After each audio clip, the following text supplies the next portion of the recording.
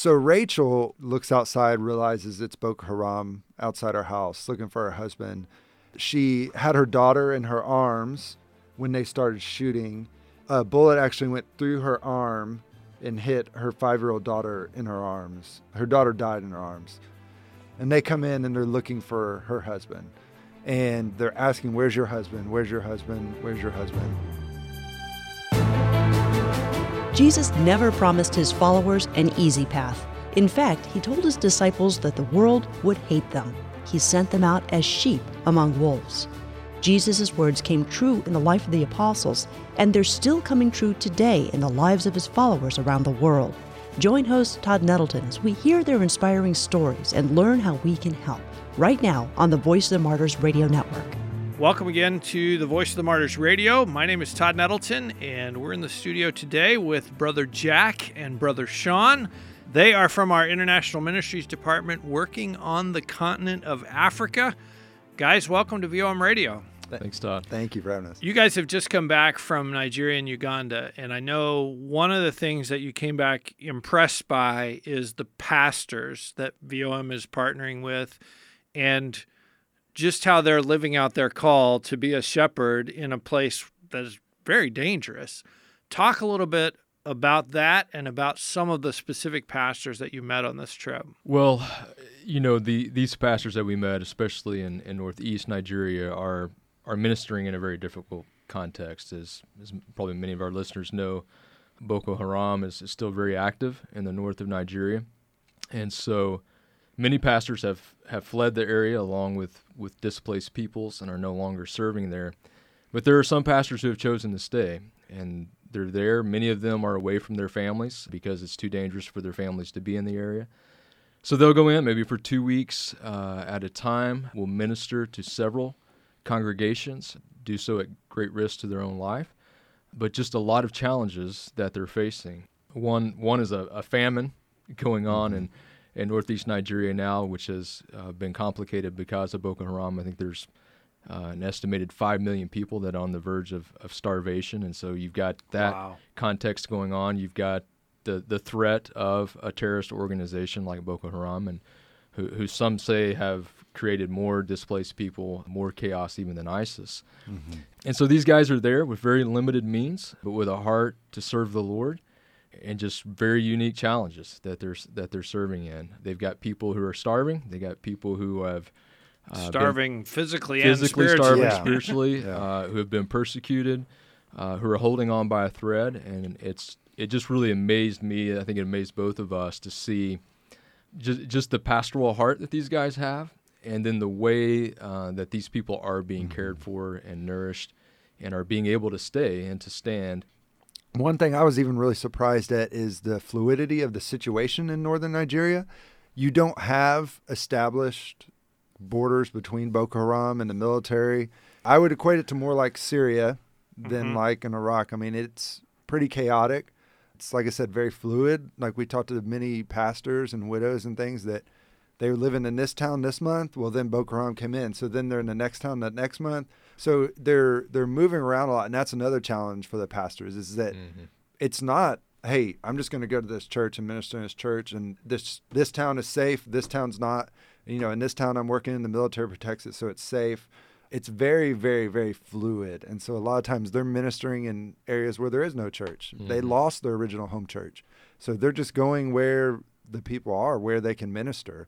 Mm-hmm. And that's not safe a lot of times. Like I said, things can change very, very, very quickly. I think you'll hear that from some of the stories that we're going to be talking about. So it's just a very hectic situation. Where's Boko Haram are? Well, and they're probably in the village that the pastor's ministering in, and they know them. And I think Sean will probably speak to that. But that was just one thing that stood out to me. There are no established lines there, so that just presents a whole nother challenge for them to minister. And, I mean, they're amongst it. They're not on the border of Boko Haram. Yeah. They're not. And we heard that a lot, where they said, these guys are, they just come back in and they blend back in with the society, and then and then some of them live right on the edge of the Sambisa forest, and they said, we live right next to people who their wives are taking food out to their husbands who are Boko Haram militants out in the forest. So if you're a But- pastor, there's no hiding it. Right. You're a pastor. Yeah. It's not like you can say, Yeah. well, I'm on the military side and I'm a pastor, but Boko Haram doesn't really know about me. Yeah. If you're ministering in that area, they know about you and they know who you are, and they know who the believers are. So that was one thing that really stood out to me. Yeah. Talk about Pastor Matthew. I know he Yeah. was one who really stuck out in your visit. Yeah, he was. He ministers in a town called Goza in northeast Nigeria. Goza was a town that was overrun by Boko Haram about 2 years ago. And recently the military was able to push out Boko Haram. The military has control of the city now. It's sort of under martial law. To get into Goza or to exit Goza, you have to enter or exit with a military convoy. So they have minesweepers and things that will actually, lead the convoy out.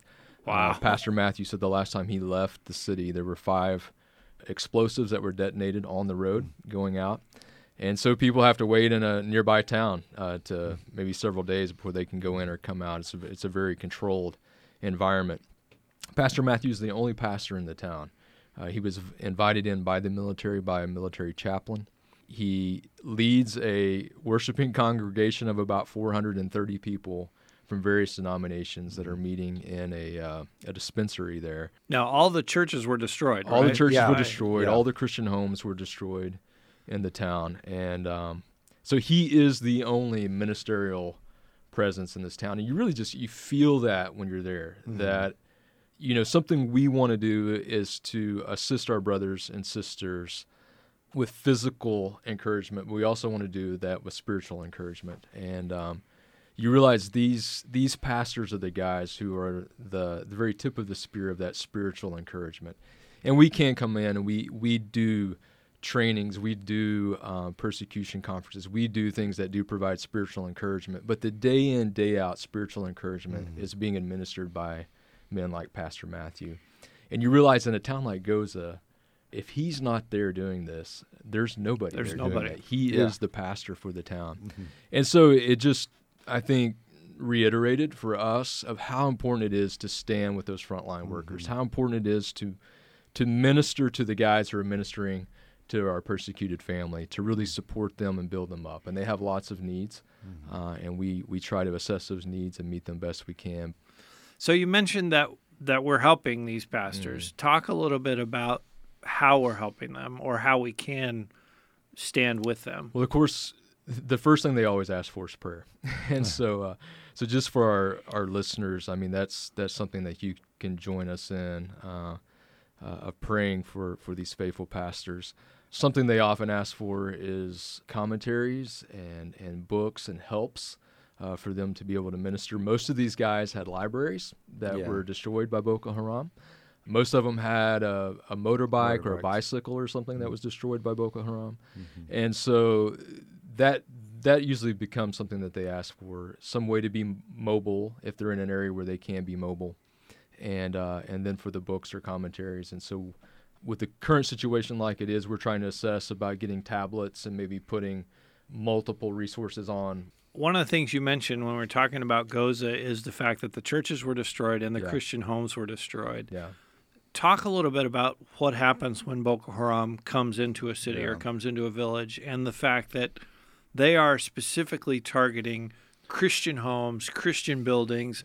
Muslim buildings are left alone. Yeah, so I'll talk a little bit to that to a lady I met. We'll say her name's Rachel. The thing you have to understand, like we talked about Boko Haram, they are not some faraway fighting force that just then moves into the area like a military campaign, right? They're living.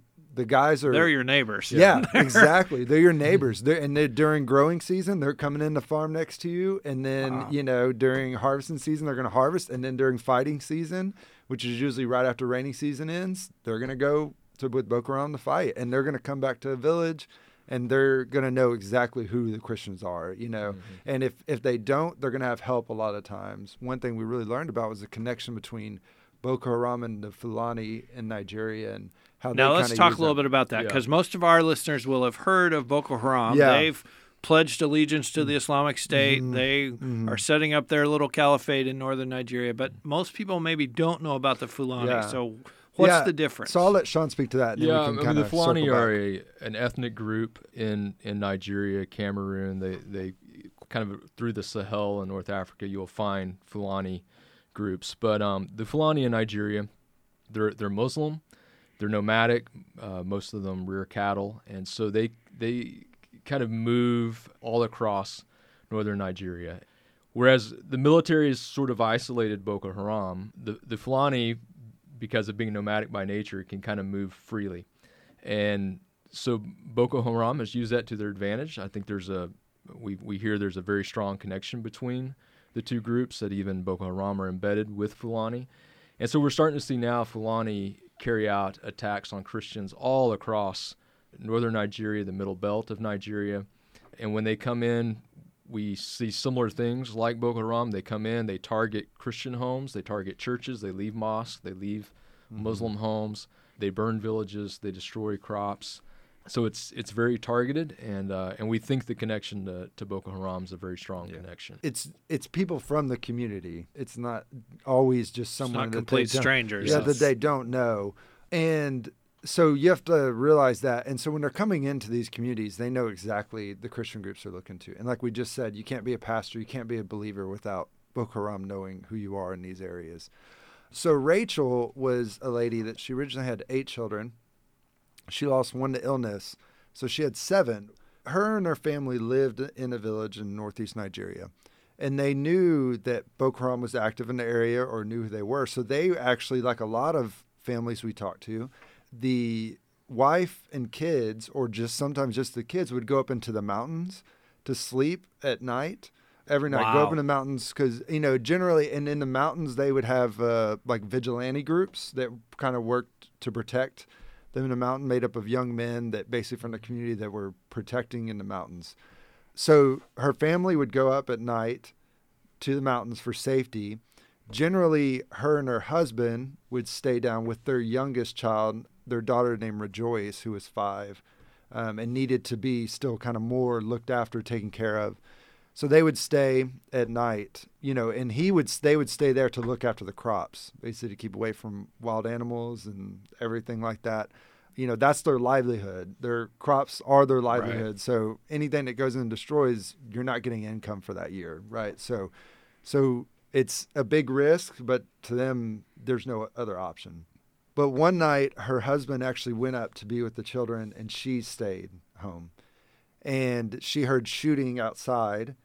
She thought maybe it was the vigilante group at first, looks outside, realizes it's Boko Haram outside her house looking for her husband.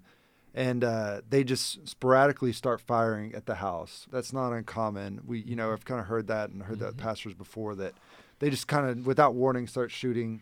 And they know which houses are Christian and which ones are Muslim. So. Yeah, exactly. Yeah, so at that point, there's no point really knocking on the door at that point. And she had her daughter in her arms when they started shooting, and the bullet actually went through her arm and hit her 5-year-old daughter in her arms and killed her daughter. Her daughter died in her arms. And so she's telling the story. So immediately they come in afterwards, and her daughter, she said, I could feel my daughter dying in my arms, is what she said. And they come in and they're looking for her husband. And they're asking, where's your husband? Where's your husband? Where's your husband? And she said, he's not here. He's not here. Just keeps responding, he's not here. And they're questioning her, saying, well, his shoes are here. We see his shoes. And they start looking for everything. They start taking all the food. And they're telling her, if you don't tell us where he is, we're gonna kill you. And I just remember her in the emotion and the real emotion as she's telling me this story. And she's just saying, at that point, I didn't care. And she had told me, I used to wonder if I ran into Boko Haram. She used to say, I wouldn't be able to stand it. I'd be too afraid. And she said, at that point, after my daughter has died in my arms, that I just wanted them to kill me. I wanted to die. And she was telling them that. I'd rather die, just die. And she said she knew if she died, she'd be with her daughter. So she said, I wasn't afraid at all. She said, I didn't even feel pain in my arm because of the pain I felt for my child. So she's just telling him, fine, kill me. It'd be better if you kill me. It'd be better if you kill me. And they end up leaving her. They leave her there with her child.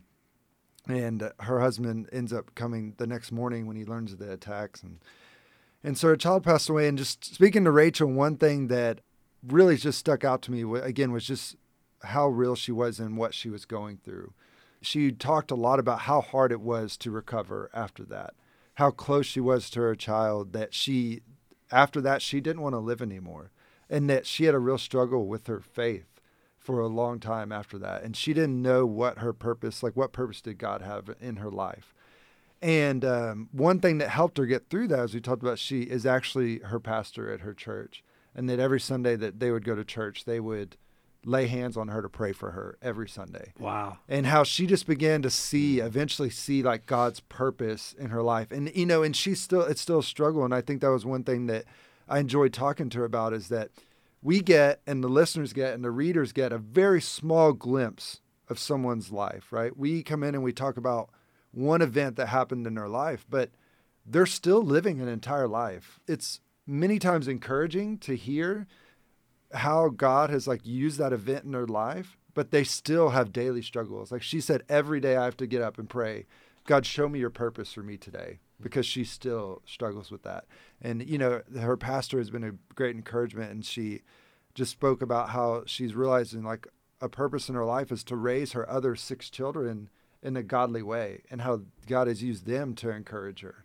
We see again, and this goes back to what we're talking about, the pastors encouraging her. You know, Rachel went through a terrible experience and still struggles, but what gets her through the daily thing, you know, help that she gets is amazing, but what gets her through each day, what gets her through each week, each month, is the support of her local church. You know, oftentimes we hear, and when, you know, I was in Africa, and you hear a lot of negative things about the local church, and that exists. Prosperity gospel exists. Those things exist. Granted, they exist in America too, but the areas that we operate in, VOM operates in, there's no prosperity gospel. You're not a pastor in Northeast Nigeria. And talk a little bit about that, because I know some of the pastors talk to you about how their preaching has changed since the Boko Haram attacks, since all the churches have been burned down.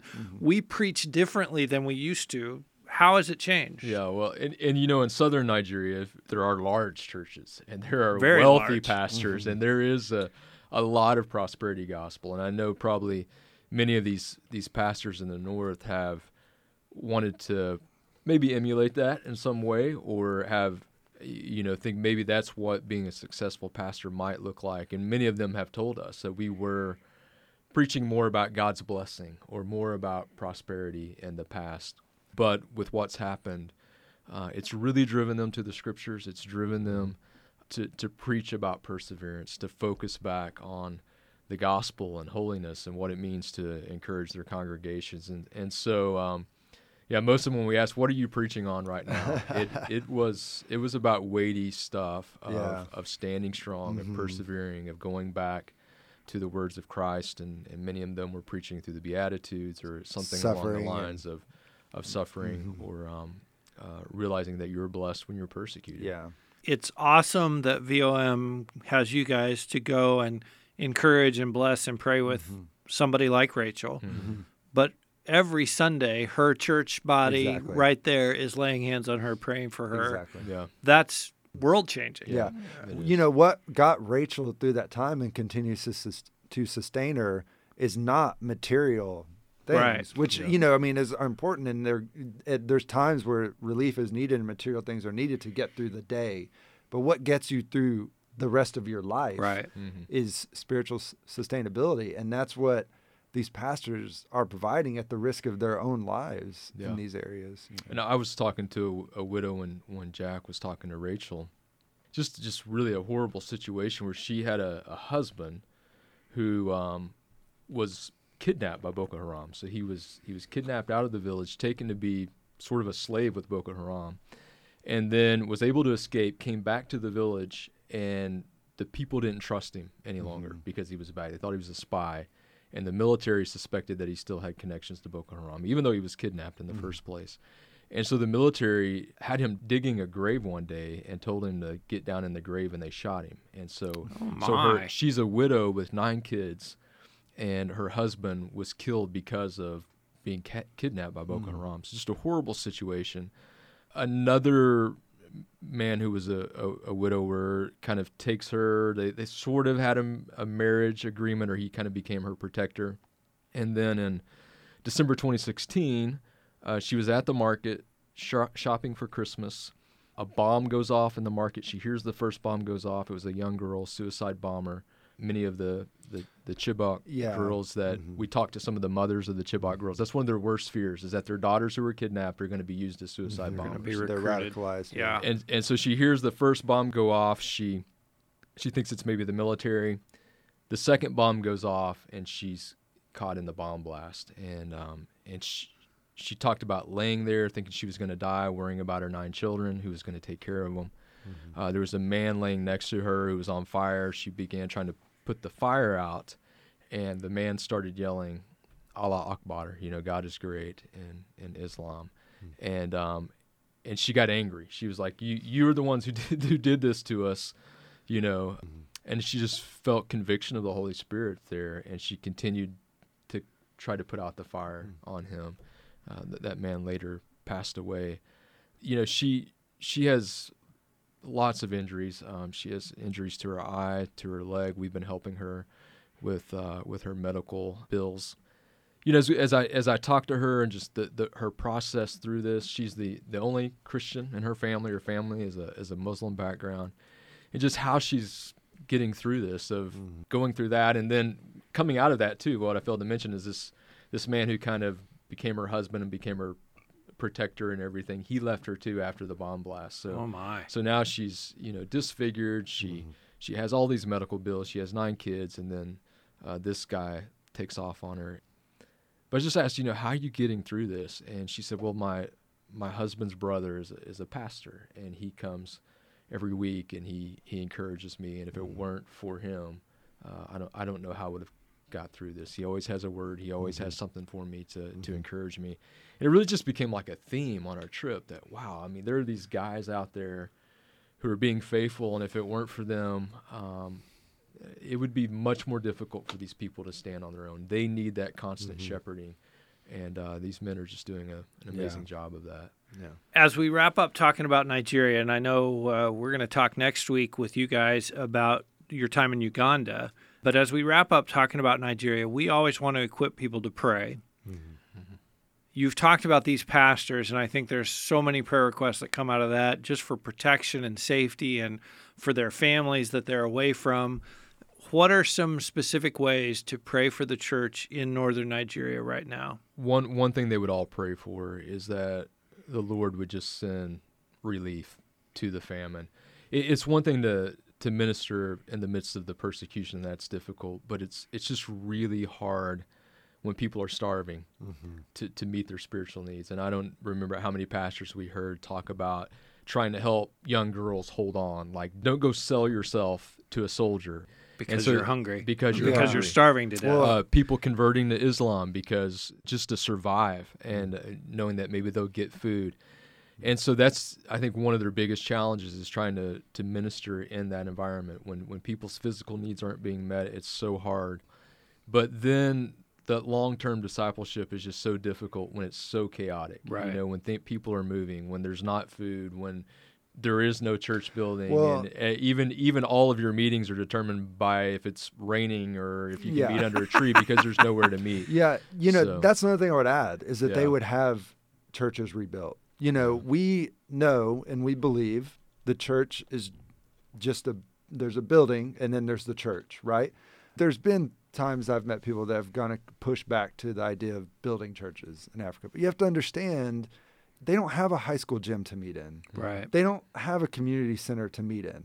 They don't have 4,000 square foot homes. Yeah. So the church is everything. That building is everything to them. And they all said, we know the church is not just a building. The church is a body of believers.